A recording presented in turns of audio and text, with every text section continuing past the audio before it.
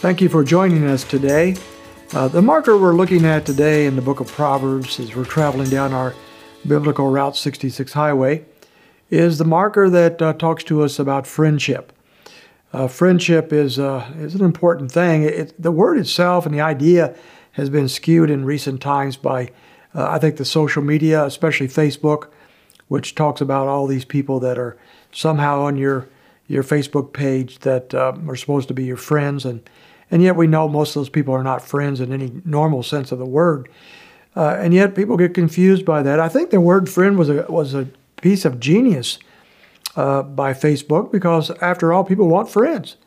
They're desiring friends. They want to have friends, and yet many people do not know what a true friendship is like.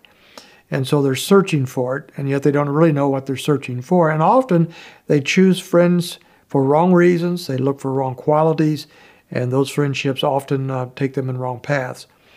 So what does the Word of God have to say about friendship? Proverbs in particular talks about it, and matter of fact, the most direct teaching on friendship in all the Bibles in Proverbs, almost everything said about friends directly is here. And there are 4 outstanding characteristics or qualities that the Lord gives us in the book of Proverbs concerning the kind of friends we should desire and the kind of friends that we should be. The first is loyalty. In chapter 18, verse 24, a man of too many friends comes to ruin, but there is a friend who sticks closer than a brother. What a beautiful way of saying it. There's a friend that sticks closer than a brother. Loyalty.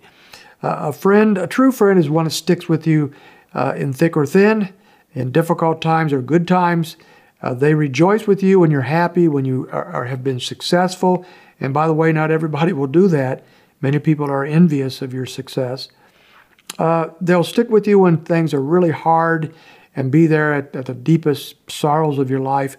As the book of Romans tells us in chapter 12, they'll weep with those who weep and rejoice with those who rejoice. That's a true friend.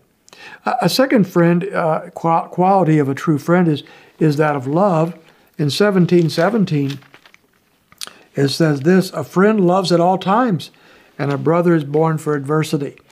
And so no matter what the circumstances of your life, a true friend is there for you. As a matter of fact, as this verse implies, a true friend may very well stand out at the hardest moments of your life.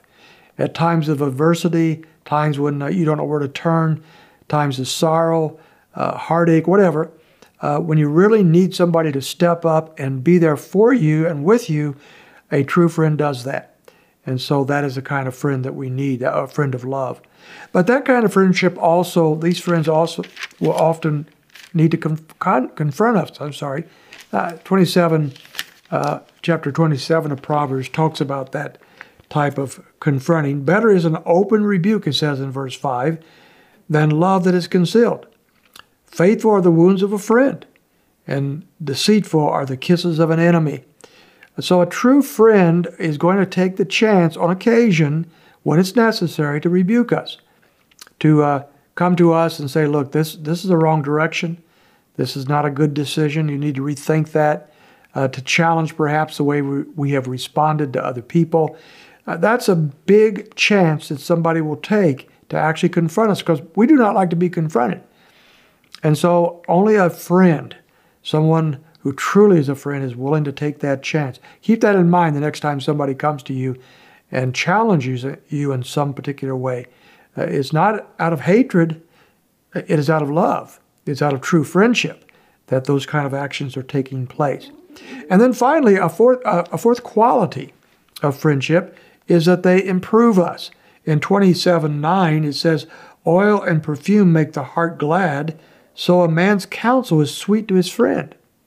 And then a very well-known verse, verse 17, iron sharpens iron, so one man sharpens another. Iron sharpening iron. So we have this picture here of two people who may or may not be always in agreement even, but they're sharpening one another. They're improving one another. They're helping one another be better people, better citizens, better Christians, better disciples of Christ. They love each other enough that they're coming alongside each other to sharpen and improve one another. So that's a fourth quality of true friendship. Most of our friendships in this world are superficial. They're of limited value. Some are just simply acquaintances. But these are the kind of friends that the Scriptures commend. These are the qualities to look for. These are the qualities we ought to have in ourselves if we want to be good friends of others. Friends give us a wonderful life together in Christ. May you enjoy them.